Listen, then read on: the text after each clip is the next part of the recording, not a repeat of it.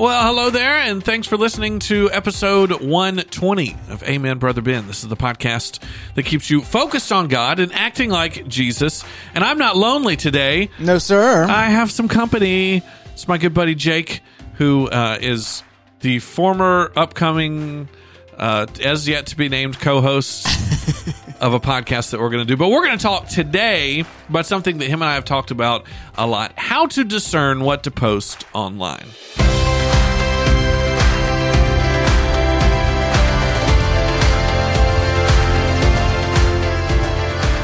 Do you have anything to shamelessly plug or anything? You know, you want to follow your Instagram, your Snapchat? I hope you don't. Do you TikTok? I don't.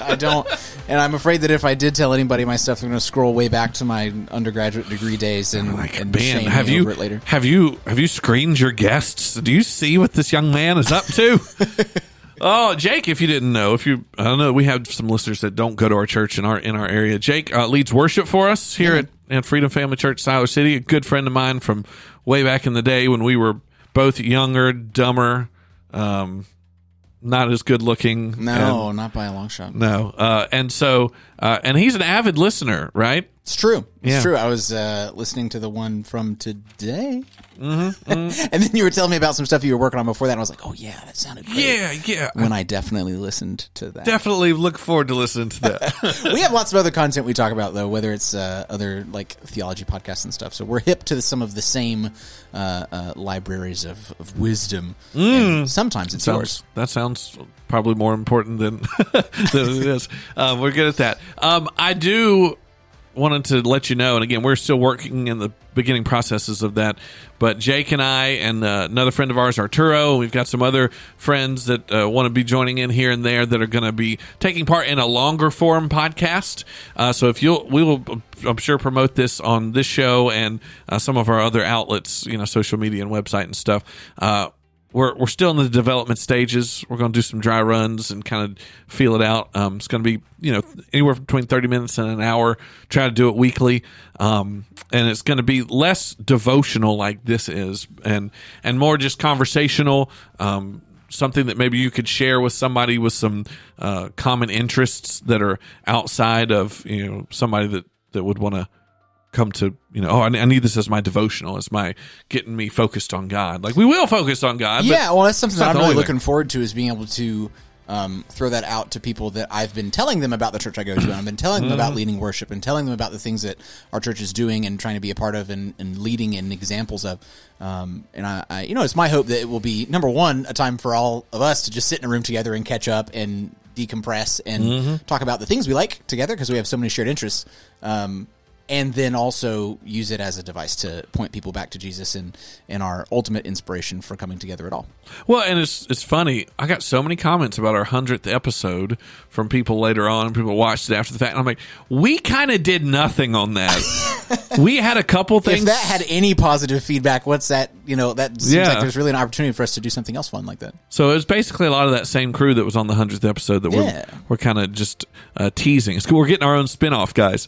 But I wanted to, before we spin off, I want to jump into today's topic, because Jake and I talk a lot about how to interact with people online, how to have conversations with people that believe differently than you do, and we've realized that can be a weak spot in a lot of Christians' lives, whether you're a Christian that's maybe up and coming and you've got different attitudes than your parents, or different positions on secondary or even primary things about the church or about God, and you want to, or the world. Politics has been very divisive this year. What? I know. I know. You probably hadn't seen any of that. But, what's he talking about? But you and I have talked a lot about how to wade through all the mess. And that's what I want to kind of share with our listeners today. And so how do you and I both know you don't always get it right, neither do I, right? We're definitely not experts about this, and certainly don't have a perfect track record. But what do you try to do to help discern? Discernment is the key. That's, if you don't know what discernment means, discernment is the ability to separate good stuff from bad stuff, to separate a truth from a lie, to a lot of times it's something in your gut. It's a gut feeling that this feels kind of hinky. I don't know if and that discernment is something that is a gift from God. If you're asking him for it, if you're praying about it, God will give Jake the discernment to, like, whenever his kids tell him something, parents get a lot of discernment, like, okay, I know you full of it now. Like when when your kids are trying to pull one over on you or something like that. Yeah. So how do you do that? What are some things that you do to help discern what you should read, what you should post, what you should talk about, what you should ignore? Yeah, for sure. I want to preface all this by saying I think one of the most important things is accountability. If you don't have someone that you can talk to like you and I do right now, who can message you and be like, hey man, delete that. What are you, stupid? It's okay to be that friend to somebody, and you should have that friend who will go, man, what are you doing? And you and I have both done that for people, and it's been fruitful. It's really good. So, I think there's 3 basic layers that I try to go through. The first one is I ask myself, is this true? And all 3 of these, by the way, can be applied sort of inwardly or outwardly, whether it's something I'm consuming or something I am putting out in the world and publishing myself. So, the ways that you can tell if something is true, like capital T true, is to make sure that there's multiple sources that are corroborating the same thing. Yeah. When, right-wing MAGA Eagle.us is your news source, and they alone seem to have all the answers. Yeah, maybe. Or to go on the other end of the political spectrum, free-thinking pot brownie Bernie Bros cat girls dot catlady.ru or something. Rainbow Bernie Bros. If they alone have the perfect supplement to fix your migraines or whatever, they're probably wrong too. Yeah. If somebody claims to have a monopoly on something, they're, in my mind, immediately not trustworthy. So to have multiple sources corroborating the same thing. Then, by the way, that's a biblical point. I mean, that's Proverbs 11:14 absolutely. says that there's safety to having many advisors, many sources, and we sometimes see that thing that we want to believe, and we click it and we go, is this source even legit? Confirmation bias. It's a real problem, man. Yeah. That's another thing that I'm not thinking of explicitly here, but it's still worth mentioning, is that you can't go looking for the thing you already thought. You can't go looking for the thing that confirms what you think of something already. So the second point is to wait long enough for confirmation of fact. I think we can all think of times somebody has a hot take the moment that something dropped on Twitter or some headline or breaking news, this situation. Sometimes they're very heavy, a shooting, some act of violence that we're all trying to wrap our heads around and understand, which of course it's impossible to understand because we live in a fallen, broken world full of terrible, terrible things. But we try to, because that's our instinct, and we try to jump to, I bet it was this. And as soon as you catch yourself fabricating something like that, and you have an idea of what it was, that's your cue to stop and wait and take a beat and talk to a friend and go, hey man, let's go pray about this thing that seems to be going on, and check the news in 12 hours from now. There's nothing wrong with waiting. It really generally helps. There's nothing that can't be said, a day later. Well, that's the thing, is we all want to be the first to share something, the first to speak on something, and I even talked about that earlier this week in one of the other episodes about, it's better to have a cool head than a hot take, right? And that'll preach. The name of a chapter in a book. Again, that's I'm preparing a book that I'll write in 50 years, so that'll be a little part of it. But Proverbs 12:18 says, "There's one whose rash words are like sword thrusts, but the tongue of the wise brings healing."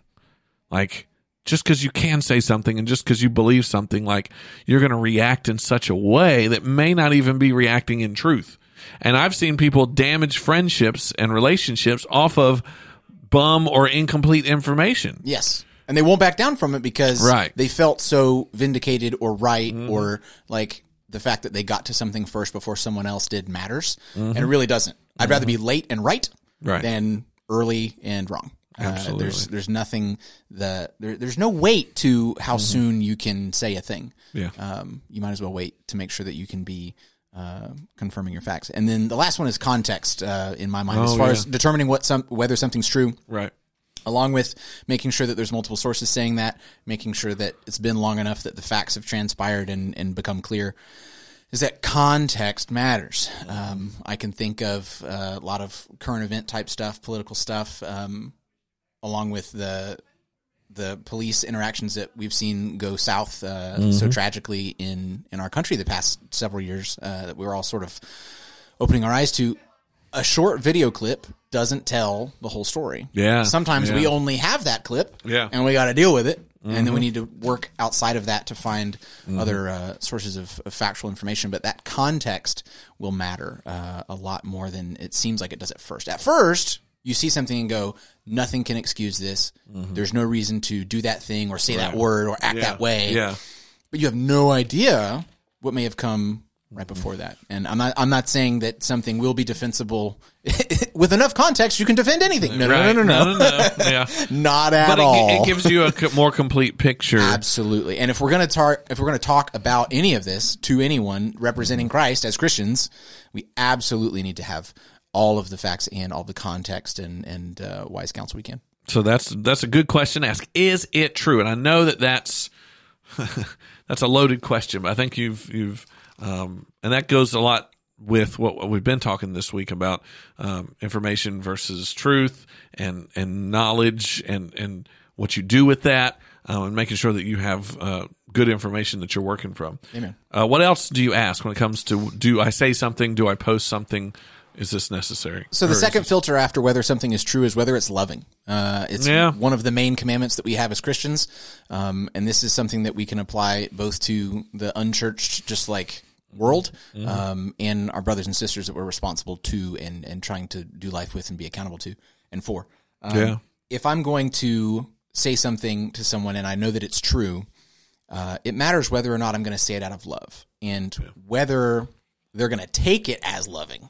The only way for it to actually be loving is if they receive it as a loving gesture.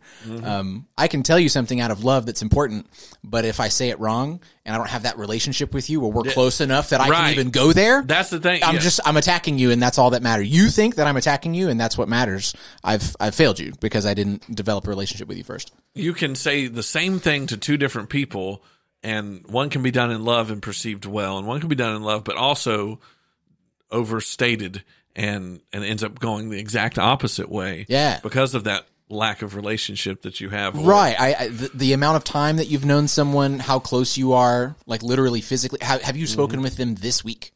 You know, is this somebody that you text every day? Is this somebody that is a distant family member that you feel guilty for not being closer to, so you're going to hit them with this thing? Well, that's kind of like, I had a situation, I don't know if I've talked about it on the podcast, but and maybe I think it may or may not have passed all these gates that we're talking about, but I put a post up kind of mocking these televangelists who said God told them this certain result for the election that ended up not being true. And I was like, okay, well, in the Old Testament, they stoned prophets that lied. So where you at? And someone who hadn't talked to me in probably 2 or 3 years. Yeah.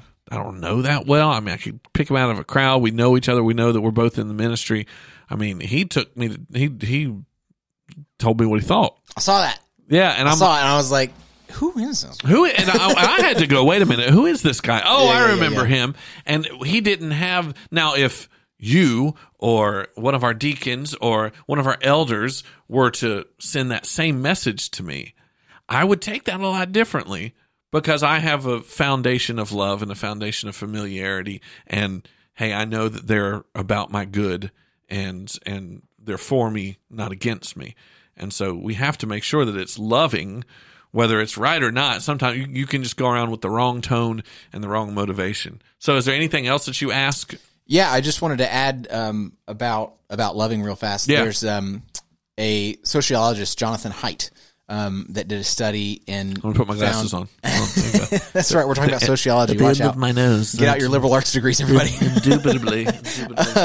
Jonathan Haidt did I don't know if it was a paper or study or whatever. And in this article, he described what actually makes people change or reverse or adopt firmly held beliefs. And in order to either revise a firmly held belief or take on a new one, like when you're trying to evangelize and be a witness or even just correct somebody's incorrect thought, you have to be living in such a way that they want what you have. And you can't do that with someone you're not close with. There's no way that you're going to convince someone that what you're saying is loving and important and that you care about them if they don't see value in their relationship with you. So it has to be sufficiently close with them that they receive it well. I just wanted to add that because that's good. That's good. Something that, talking about true, I like the idea of taking scholarly articles and sort of appropriating them into these conversations because we do live in the world and science matters. And when someone writes something that's that useful, we should think about it. But anyway, so the third filter is whether it's necessary. And sometimes I put this one in the front, even though true is, if I had to get an order, true would be first. Right. Because if it ain't true, shut up. Yeah. Necessary sometimes skips to the front of the line for me because what if I can just like save myself some headache right now? Maybe it is true, and maybe it would be loving for me to say this to this person or for me to repost this article I found that speaks to this matter that is on my heart right now. But like, if I go do my homework that I've been procrastinating by being on Facebook and not doing, if I go do the thing that I should have been doing right now anyway and come back, am I still going to feel this like fired up about it? Yeah. If I go fold that laundry I have been meaning to fold, I'm really roasting myself right now. In case you guys can't tell, I'm feeling kind of. I need to get buy a card for Andrada or something with your wife. Sorry, your husband's a bum. Yeah, when I'm not doing the things I should be doing and I'm wasting time. But that will save you so many of these little conflicts that don't have to happen at all. Yes. And if you can just scroll right by it and then try not to think about it, if you think about it again 10 minutes later, okay, maybe pray about it, get somebody else's feedback, and then get after it. But chances are the thing that just like triggers you for a sec, it will fade in like 5 minutes. And most of the time, that person probably shared it without filters and probably doesn't. I could almost guarantee you that they didn't think twice when they hit that share button and read the headline and not the article. And, you know. Well, and again, even if it's something that you know is wrong, I think about 1 John 5, where it says, and this is gets a little specific, but it says, if you see a fellow believer, by the way, a fellow believer, meaning if they're not a believer, I don't know how much you need to be correcting them like that. Yes. Because they don't have the Holy Spirit to receive that correction. I feel like I have to preach that all the time to very close family members and to friends that are relatively young in the faith and all. There's two different sets of behaviors that we're called to exemplify. Exactly. So to fellow believers, if you see a fellow believer sinning in a way that does not lead to death, you should pray, and God will give that person life, because all wicked actions are sin, but not every sin leads to death. Now we know it. We know there's also a verse that says sin when fully grown gives birth. But there's some things, there's a difference in seeing someone post a picture of them and their mistress online versus, oh, look, he had a beer in his hand and he probably had too many of those that night. Depending on who that person is in the situation, it's like, do we go and call that person out? Or if someone gets something wrong that's not necessarily a big deal, but do we even need to argue with them about that? I would argue that exact thing happened on the Facebook post that you talked about. Oh, right. Where you had a biblical, like, half joke, half not. Like, hey, in the Old Testament, we stone people who are deliberately misleading people. Yeah. And providing false prophecy. And, of course, it also so happens that the televangelist types you're talking about are very much guilty of some idolatry with their money and private jets and things. But anyway, so you were making a valid point that was backed up by the Bible and the Old Testament that, by the grace of God, we no longer have to abide by the consequences of.